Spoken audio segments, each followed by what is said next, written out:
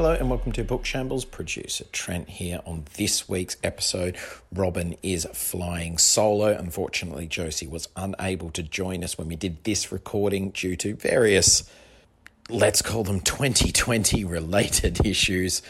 Everything's fine, nothing to worry about. She will be back next week. So Robin is by himself this week chatting to the author, journalist and broadcaster Ian Dunt about his new book, How to Be a Liberal. You might best know Ian from his live tweeting of the debates in the House of Commons and everything throughout Brexit, or his Remainiacs podcast.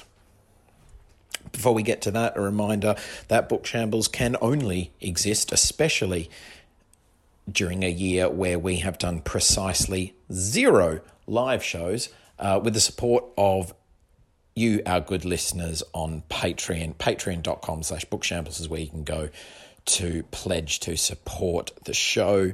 Get yourself some extra goodies on there as well. And if you can't support us in a financial manner on Patreon, just subscribing to the podcast, listening each week, tweeting about it, mentioning it on your social media, on Facebooks and Instagrams and wherever else the kids are using these days. Although I don't feel like Book Shambles is really going to cut through the dancing videos on TikTok, but you never know. And also going onto Apple Podcasts and rating 5 stars or reviewing the show on there. That helps us out as well. So thank you very much if you have done that, are doing that, or plan to do that. CosmicShambles.com has got all the other stuff we've been up to, documentaries with Chris Hadfield, blogs and much more. And also over on the Science Shambles podcast, don't forget to subscribe to that as well. We'll be doing weekly. And over on the Science Shambles podcast, don't forget to search for and subscribe to that as well. There's the weekly Q&A show, of course, hosted by Robin and Helen Chesky. And we will now be doing midweek Science Book Shambles on that podcast as well. We know that a lot of people, a lot of the regular listeners to Book Shambles don't necessarily want to listen to all of the science authors that we chat to. So we're putting those, lots of science chats with science authors up on the Science Shambles podcast, and also they'll be on this feed as well 1 week later, so you can catch up with those. Plus the normal Thursday episodes with authors from all genres. Anyway, that is more than enough waffle from me. Here is today's episode. Here's Robin and Ian. Hello, welcome to Josie and Robin's Book Shambles. Due to, the normal thing actually, which is we're recording this in the morning, and childcare, of course, in these times can be an enormous problem. So today, Josie is here, but she's here in some ethereal form, but I am here in the physical form for the conversation. And we're joined by Ian Dunt, who is, we can say, broadcaster and author, and his book is How to Be a Liberal Thinking for Yourself in a Populist World. Now, this is, I don't know how far we're going to get into this, because thinking for yourself, first of all, even that, before we even get into the chapters, this is a book which has a lot of history to it. I don't mean as in your relationship with the publisher, and the book itself really covers the history of liberal ideas. It starts off with Descartes. We go through many civil wars and wars of independence and various other things to get to some definitions. But I want to start with that thinking for yourself. For you personally, how do you arrange, when you, for instance, see an idea on the internet, in the newspaper, wherever it is, how do you investigate that idea? How do you feel that you think for yourself? So the first part is trying, and this is especially pertinent, I think, in the period of social media, trying to make sure that you do not adopt a position because it will be popular with the kind of people who think similarly to you. So over the Brexit period, and I've started to hate the phrase "on both sides," seeing as it has this connotation of people trying to, excuse whatever. But actually, on both sides, I thought we saw certain key figures start to just basically become these kind of empty vessels for what they thought would give them the most popularity. And you could almost see in some cases people's serotonin being released with the likes on social media, with the support on social media. And the way that process ends up is you've just outsourced your own brain to your tribe. And in a period of tribalism, in a period where governments, especially nationalist governments, are no longer seeking broad-based electoral support. They're seeking to divide populations according to their cultural values, using, yes, social media, but also using the mainstream media, and deliver to their base. The first step to that is stepping away from that tribal aspect of yourself, that group pull in your brain to just want to be accepted in a certain group, and to actually think, what is my take on what is happening? What is my true opinion? Then the second stage is, of course, finding people that you trust in particular areas. Coronavirus is one of them now, where you think this is someone who is basing their views on empirical evidence. This is not someone who's allowing their politics to influence the manner in which they think the objective world works. But that second stage, I think, is ultimately at the moment less important than the first psychological stage, which is just trying to make sure that you're genuinely autonomous in your views. Well, one of the problems seems to be, I don't know how autonomous we can ever be in our views. I think it's a very, very difficult thing. It's a bit like the self-made man scenario. The way that culture works means that we ourselves will always be ultimately constructed and our opinions constructed from so many different sources. And even if we go to the evidence-based sources, nevertheless, as we see in, even in the best science, there will be biases within that. So I'm interested, like for instance, at the weekend of just 2 days before we're recording this, there was a protest in Trafalgar Square. And I ended up in some argument. I didn't go there, obviously, but I ended up in some arguments with people online where some of them are saying, well, this is bringing the government, this is, questioning the government and questioning what the actions that they're doing, and we need to protest that. And there is within that, obviously, the problems of, for instance, private contracts given to companies which, frankly, are not fit for purpose. There's lots of different things that are going on, which are problems with the government. But then also within that, you have anti-vaxxers. And also within that, you have people who don't believe the virus. There's so many. Seems to me that at the moment, part of the conflict is there is so much information that we can only end up drunk and confused by it, and therefore we reach out for what is nearest to how we imagine the world to be. And I think that's a very difficult thing. Can I do the two parts of that? So the first one on whether you can be autonomous. Most of this is so you take sort of John Stuart Mill and Harriet Taylor, who do the sort of classic liberal text on liberty, is where most of it is found, which is a classic liberal sort of text on autonomy, on how to think independently, on how to exist independently, how to make sure that your act of self-creation, that your life is freely chosen for yourself and not really the result of what society wants for you. And it's not so much can it be achieved. They're aware that this is an almost impossible ideal to reach towards. Their principle is, you should aspire towards it anyway. And they do so, in a variety of ways, but their main mechanism is to demand from each person a certain amount of humility and a certain amount of confidence. The confidence comes from seeking out the strongest possible argument against your position. If you look at most of the debate that you'll see online, and I imagine the same on Saturday, it's usually by taking the weakest argument against your position and interpreting that as the general argument for the opposing side. In fact, what they demand, their quote was, you must feel the full force of the argument. So you must seek out the smartest, most evidence-based option and take that one on rather than the weakest. The second is to have the humility to realize that you will be wrong. And in fact, that everyone contains slivers of truth. This is the big thing. When we talk about the battle of ideas, the battle of ideas is just such a deadening phrase nowadays, usually parroted out by sort of the most tedious kind of contrarian right-wing commentators, against, all lives matter, that kind of thing. But actually, for them, the battle of ideas wasn't just opposition. It was also synthesis. Right? The idea was truth exists in the world, but it's cut up and sliced up and scattered around lots of different viewpoints. And you will talk to people who hold very different ideas. Mill himself did this with various figures.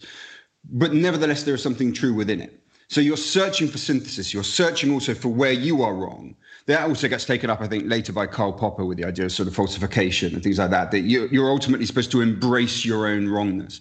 So that part of the process Is it truly ever attainable to be completely autonomous? Probably not. And you probably wouldn't want to be the person who was completely uninterested, in what his parents thought, of how he did or what his wife, you wouldn't want to be that guy. Of course, we're part of that. But still, the aspiration is to have control over your life, to freely make your own decisions rather than just, being herded into them by the expectations of those around you.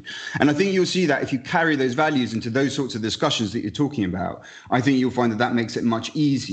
Makes you much more liable to find the aspects of these debates where actually there is validity and be vigilant against those where really ultimately there isn't. I think it's a very interesting. I mean, because I do think it's a hugely problematic idea at the moment. Well, the idea is not problematic, but the action of it is problematic because we have too much information. You can always find the person, and it would be easy if you just went, well, these websites, for instance, are obvious bullshit. And there are a huge number of obvious bullshit websites. But then you get to someone who is a specialist in that particular area. And as we know within science itself, there are, and especially this, I think, is one of the problems with the COVID-19 pandemic, is that there will be different opinions because we're at an early stage of understanding a virus. There is, though, generally a reasonably large pool of people who, if you look collectively, go, this does appear to be the least wrong way ahead.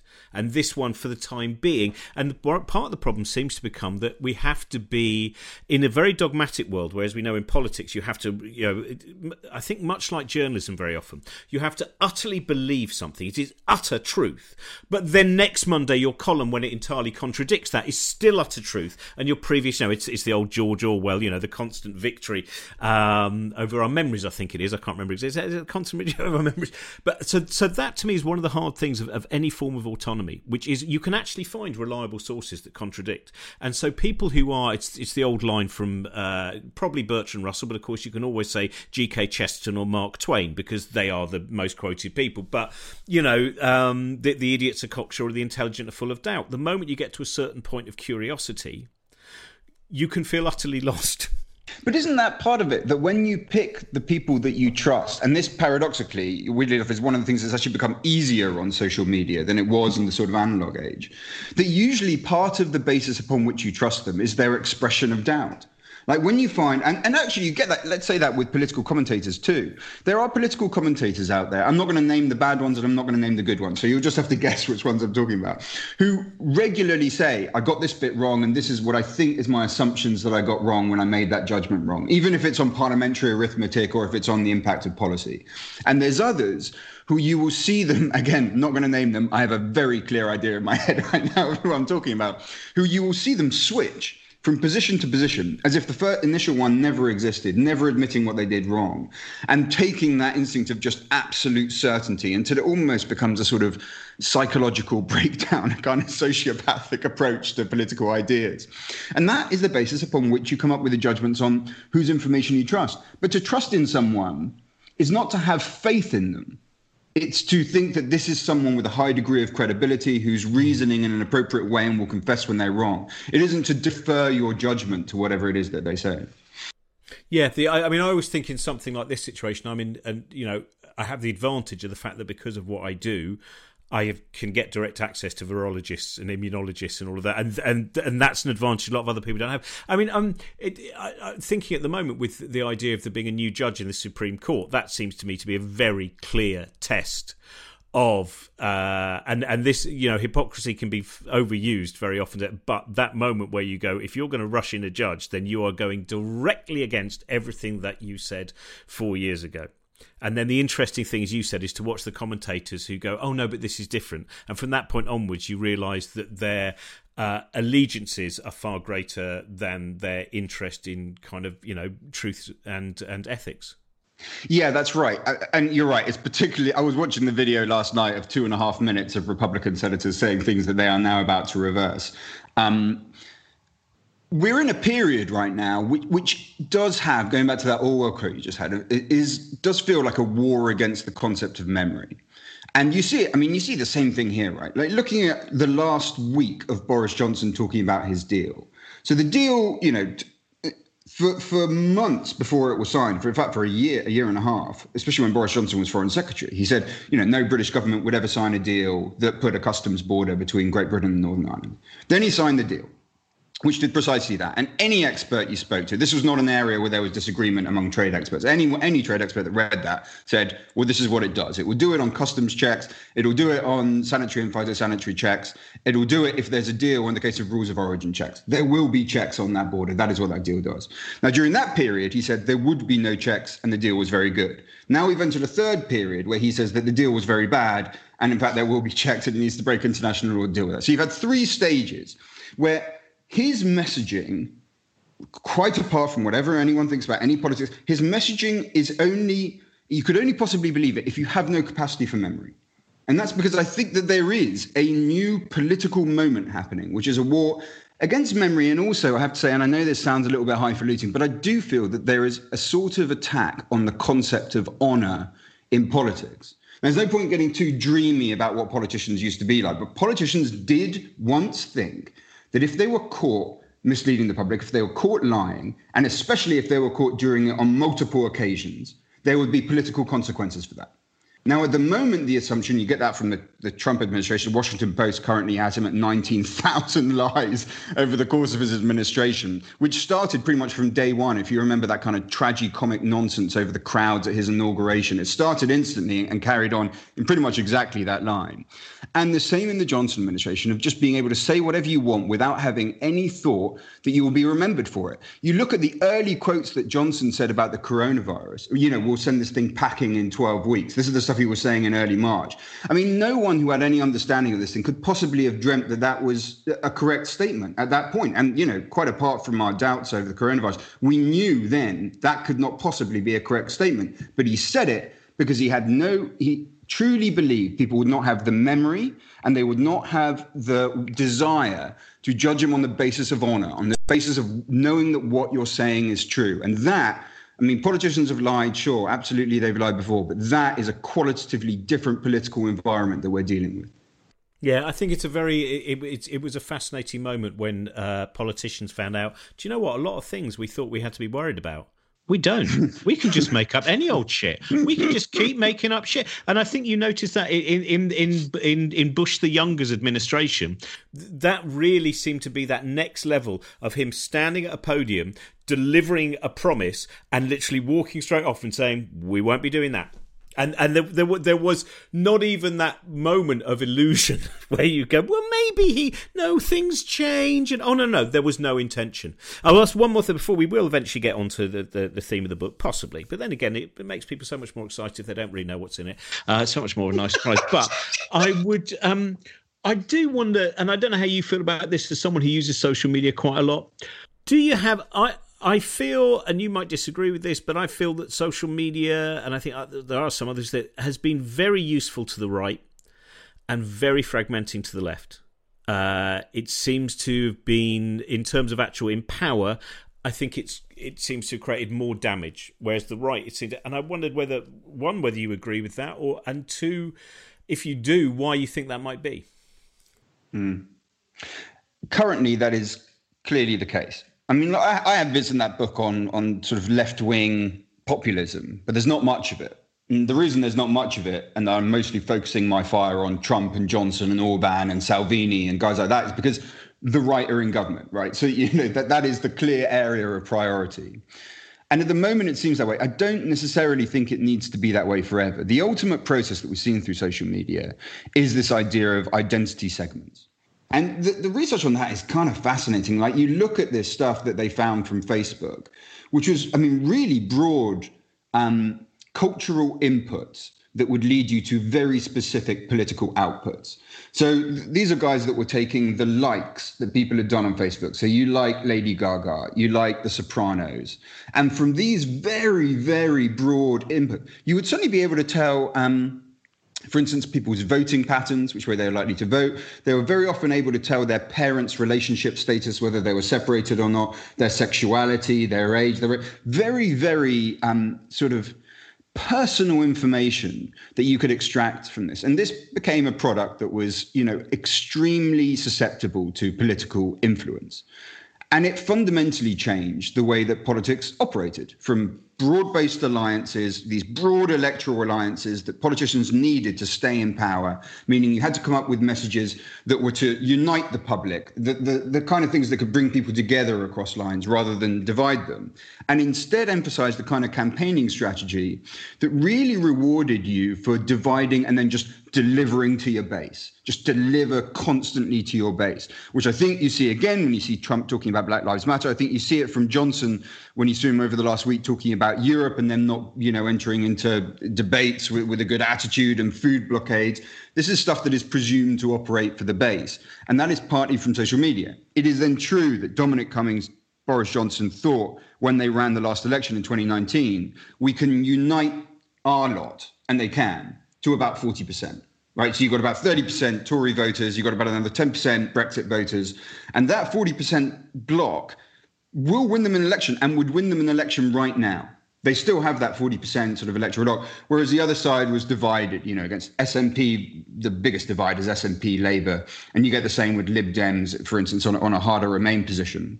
That situation doesn't always have to pertain, though, and I think that is fundamentally a current electoral situation rather than a deep-seated political value situation. There is a world in which there is a much more solid left-wing coalition that could emerge from it.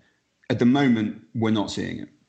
Yeah, because I was always intrigued in wondering whether one of the reasons for the fragmentation is the fact that predominantly in the right you see an ideology which at least tells the story that it wants to basically take you back in time, which is a singular route.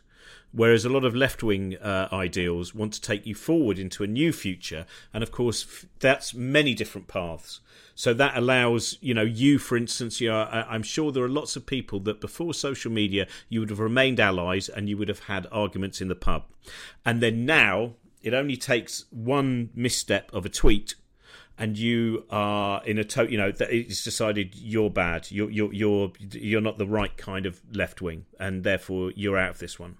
I've you just made me disagree with you twice and agree with you once in the course of about two sentences. And the first thing is I don't think modern conservatism really is looking back to the past. It seems kind of almost Maoist in its desire. Like if you look at someone like Cummings, if you even look at someone like Steve Bannon, they're not really conservatives. It's not about heritage. It's not about protecting institutions. In fact, I should make it clear It's a return to a fictional past of identity and various. It's not the actual. I would agree that ultimately what it is about is it's not conservative at all, but it appears to be. Do you remember when a bit like a lot of the Brexit stuff, which is kind of a movie with Stanley Holloway. It's Passport to Pimlico. It's when we lived in an Ealing comedy. But I would agree that the actual truth of it is somewhat different. There's some truth, especially with Donald Trump's messaging. If you think about make America great again, the most important part of that sentence is again, right? And I think that operated for two groups. It operated, first of all, for those voters, is sort of predominant, well, not just predominantly, overwhelmingly white voters in America who basically wanted to reset to the 1950s, which is, before ethnic minorities, before women were getting all uppity and wanting positions, in business, etc. And it then operated to a second category of voters who were predominantly very angry, alienated sort of white men online who were just outraged by having a black man in the White House. So it was a message that went back to the 60s civil rights movement and to Barack Obama's presidency, I think, and when we can reset both of these events. So I think in that context, it was looking towards the past.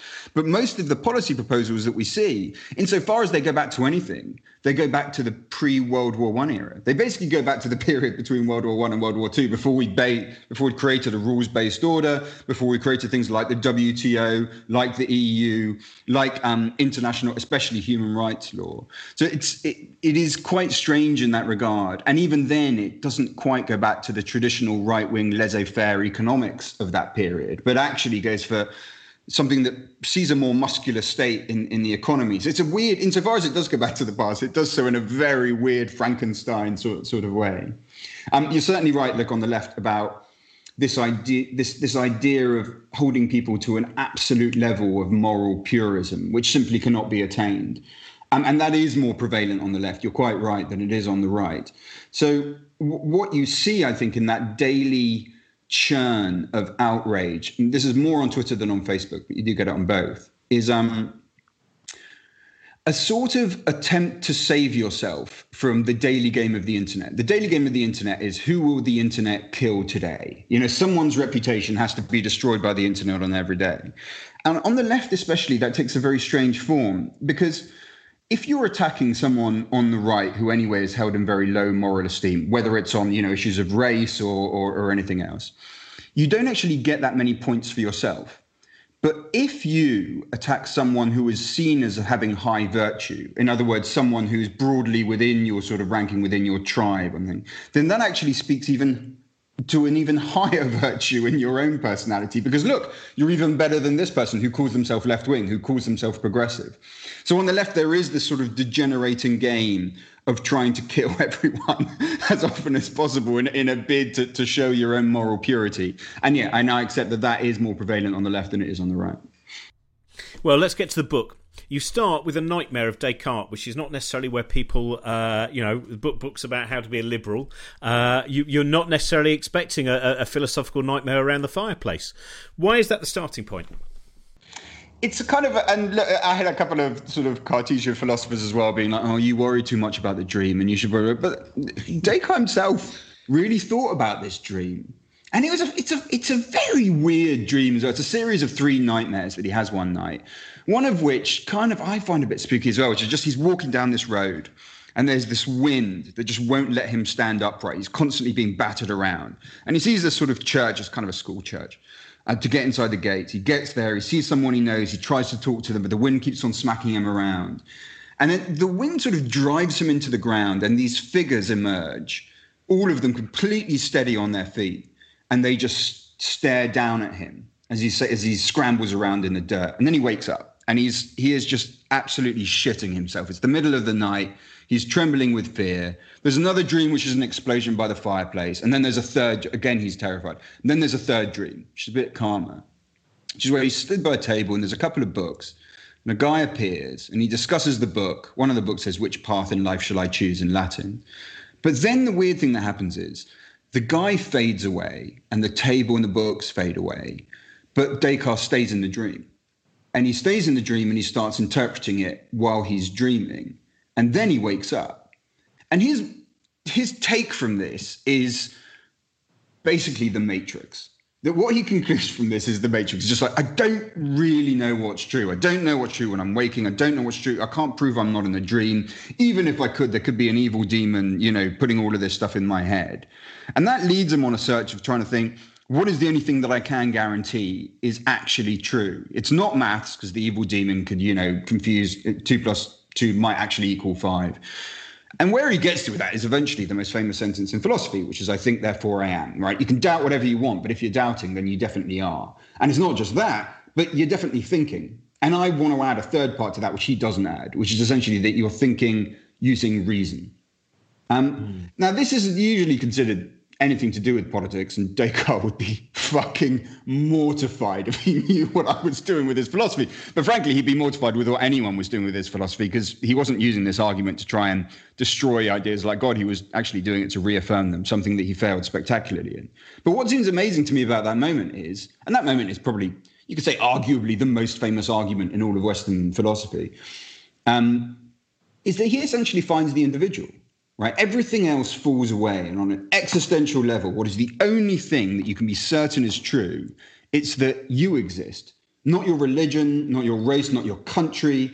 You exist as an individual, and you are capable of reason, and it's only by virtue of that reason that you know you exist. So suddenly you get the basic units of liberalism, the individual and reason, just splutter into life in this place that you would not otherwise expect to find them. So I accept that no one else really starts these books with Descartes' dream, but they seem to me to be like a properly pivotal moment, like the existential building blocks from which then all of the politics kind of arises. Well, that's one of the interesting, as you see the development, what liberal means now in that general kind of parlance, the kind of thing that Ann Coulter rails against or whatever else it might be, is very different to the forms of liberalism that you take us through. Like, I mean, for instance, there's an interesting a character I'd never heard of before, Benjamin Constant, who you describe as kind of the world's first liberal. And can you so in terms of him ideologically, Why do you think? Yes, this is the character where I think we can start with that actual framework, the framework of being a liberal. Yeah, he's interesting. He's a bastard and a complete maniac. I mean, he is insane, and in his whole life is just this litany of fucking disasters. He spends his whole life basically running around Europe, trying to escape sort of angry husbands whose wife he slept with, or his debtors who he's lost. He had all this money and he just loses it gambling his entire life, constantly running away, just utterly unreliable, betraying basically every friend he ever made. And all of the women he ever loved. I mean, he's a disaster, a human disaster zone. But then his writing comes in. And his writing is like it was just done by someone. I mean, it's this sudden elevation in liberal thought. Because until then, you've got sort of the English Civil War, you've got the French Revolution, you've got these kind of churning appeals for freedom, which usually end up with tyranny. Mostly because they haven't properly managed to cut apart these two drives within liberalism, one of which is for democracy and the other one is for individual liberty, individual rights. And so once you start, if you don't get those two bits properly together, if you don't understand that democracy is required, but it is not enough, individual rights must be protected within it, you very quickly get to what Cromwell did. Cromwell during the English Civil War, they talk about the will of the people. Suddenly, it looks like the will of the people turns out to be the will of Cromwell. During the French Revolution, you hear about the will of the people or the general will, taking the phrase from Rousseau. It turns out that's just what Robespierre wants, which happens to be that he wants to kill everyone. Then you get to Constant. And Constant recognizes, first of all, that there is nothing the majority can do when it comes to interfering with the individual's sphere of freedom, no matter what democratic arguments are made there. The second thing he does, so he starts to address that fundamental, those two difficult strands within early liberalism. And he starts to articulate it in a way where the individual was placed at the very center of all political thought. And from there, people like John Stuart Mill, who are frankly cleverer than him, and Harriet Taylor, who are superior, then branch it out into the structure that we know today. But the second thing he does is he starts to formulate the position for one side of the liberal economic divide. And that's a thing that goes all the way back through liberalism, but it's the first time that someone properly articulates it. He takes the ideas of Adam Smith and he takes a couple of points from them. The first one is you're entitled to your stuff, which is essentially the right-wing position on economic freedom, which is essentially to say state has no right to interfere with your stuff. You get to keep your stuff. You shouldn't really be taxed any more than is the minimum absolutely necessary. The second is to say people will have more stuff if the state doesn't get involved in the market. The market runs itself very, very efficiently. He uses Adam Smith for this, the invisible hand, basically. And the less the state interferes, the more stuff people will have. So you'll get better general results. That really becomes a position that then follows through to, let's say, Friedrich Hayek in the 20th century, and that we now call something like neoliberalism, basically. The idea that the market is right, the state is wrong. Adam, is there a point in society where, because obviously where you talk a little bit about, you know, Hayek and his influence on Margaret Thatcher's victory being described, his 80th birthday. It made his 80th birthday because he knew that he was now back definitely in the mainstream. And then, of course, you know, Reagan gets in, again, a heavy influence.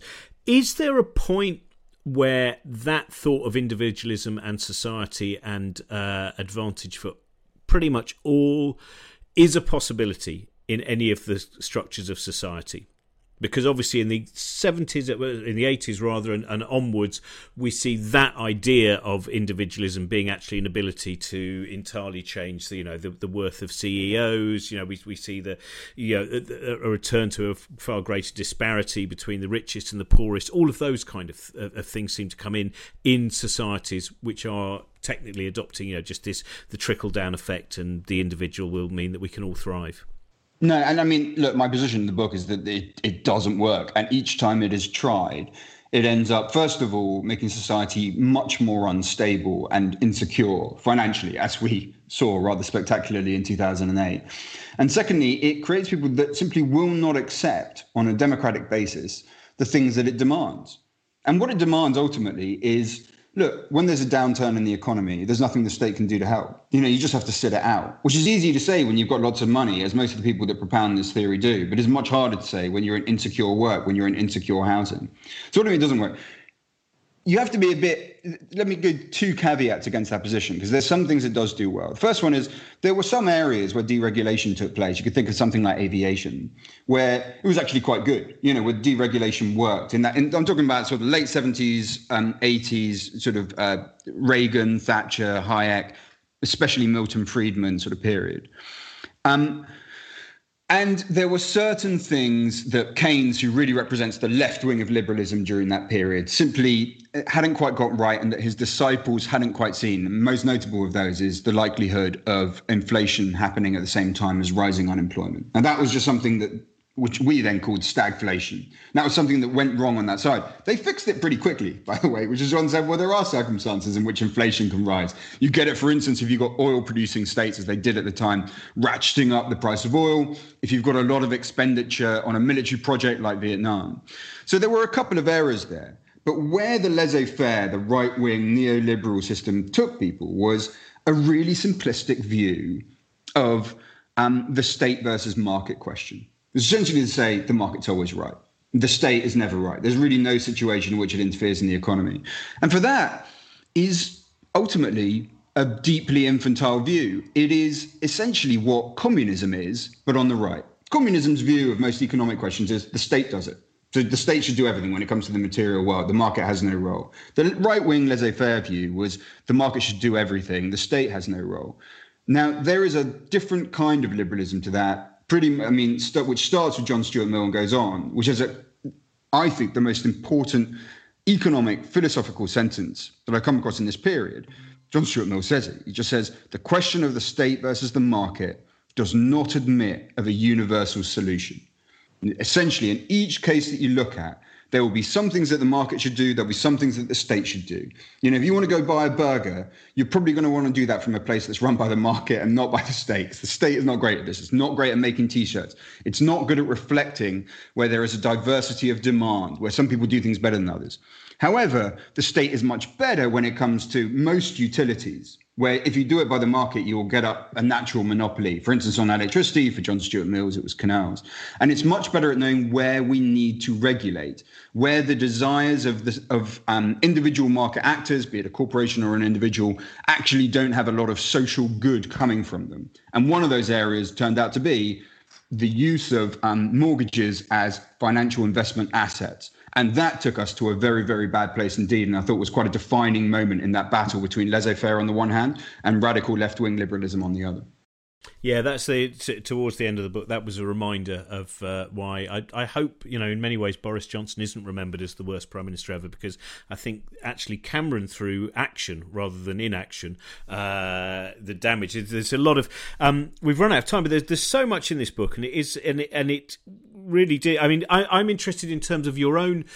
How much has your definition of what we might, if you were going to use the term liberal for someone now?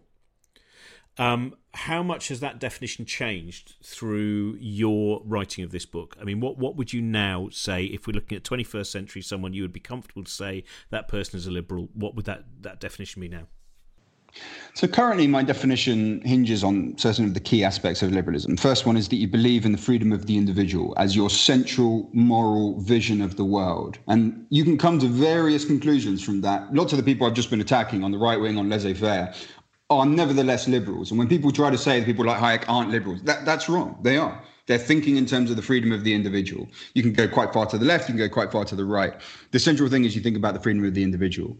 You believe in reason as the operating mechanic by which politics is conducted. You believe that the highest aspiration of someone in their lifestyle is autonomy, that they select that lifestyle, regardless of how eccentric and looked down upon it is, by their own judgment, rather than that which they take from others socially. And fourthly, this was quite a late addition that came through Isaiah Berlin mostly, was the idea of moderation in the manner in which politics is pursued. And I find this idea kind of quite beautiful and quite depressing at the same time. So it stems from this idea, Berlin did this better than anyone. In fact, he was really, this is the most radical thing I think he had to say, was conflict is never going to go away. Like, there is no happy ending. This idea that we can do politics and there'll be some utopia in the end where we've just found the right system and we all agree, it's not ever going to happen. because people have fundamentally different values, and those values clash up against one another. They have fundamentally different yearnings, different needs. So the liberal system is therefore superior because it places itself. It doesn't say there's a utopia. It doesn't say it's not ever going to be okay. All we can do is manage conflict. So it is moderated. So it's as calm and as generous and as understanding as possible. So moderation then becomes one of the core facets of the liberal regime, of the liberal approach towards politics. Those four ideas, to me, are the central ideas. But look, it's liberalism. It is a scrappy fucking thing. It is made up of people fighting each other. It doesn't come down on stone tablets. It's made for free thinkers. So you could get another liberal on here and they will say some completely different things to what I have said. And they would nevertheless still, be entitled to be called a liberal. Yeah. Brilliant, thank you. So we never got round to talking about Titus Oates there. It is a book filled with Keynes and Cromwell and James II and Robespierre and, as you mentioned, Isaiah Berlin, Orwell, Thatcher. There is much in this. So how to be a liberal, think for yourself in a populist world. It's out now, isn't it, I believe? Yeah, by Ian Dunt. So it will entirely. In fact, it makes some of Ann Coulter's work almost redundant. I know, it seems remarkable that could have been done. If I've achieved anything, that would make me very happy indeed. I read one of her books once, and I've never thrown anything across the room so many times. But there we are. It's amazing. Thanks, Ian. That's great. Thank you very much for listening. Ian's book, How to Be a Liberal, is out now, so head to Hive or your independent bookshop website to get that, or if possible, go to your local independent bookshop safely whilst wearing a mask and observing social distancing, and pick up a copy there. Back next week with a new episode. Science Book Shambles out now as well. Paul Nurse is our first up guest on that, the Nobel Prize winner Paul Nurse, talking about his new book, What is Life? Patreon.com/bookshambles. That's the place to go to support the show. Rate and review 5 stars on Apple Podcasts. Take care, stay safe, and we'll see you next week. Bye for now. This podcast is part of the Cosmic Shambles Network. Josie Robbins' Book Shambles was produced by Trent Burton of Trunkman Productions.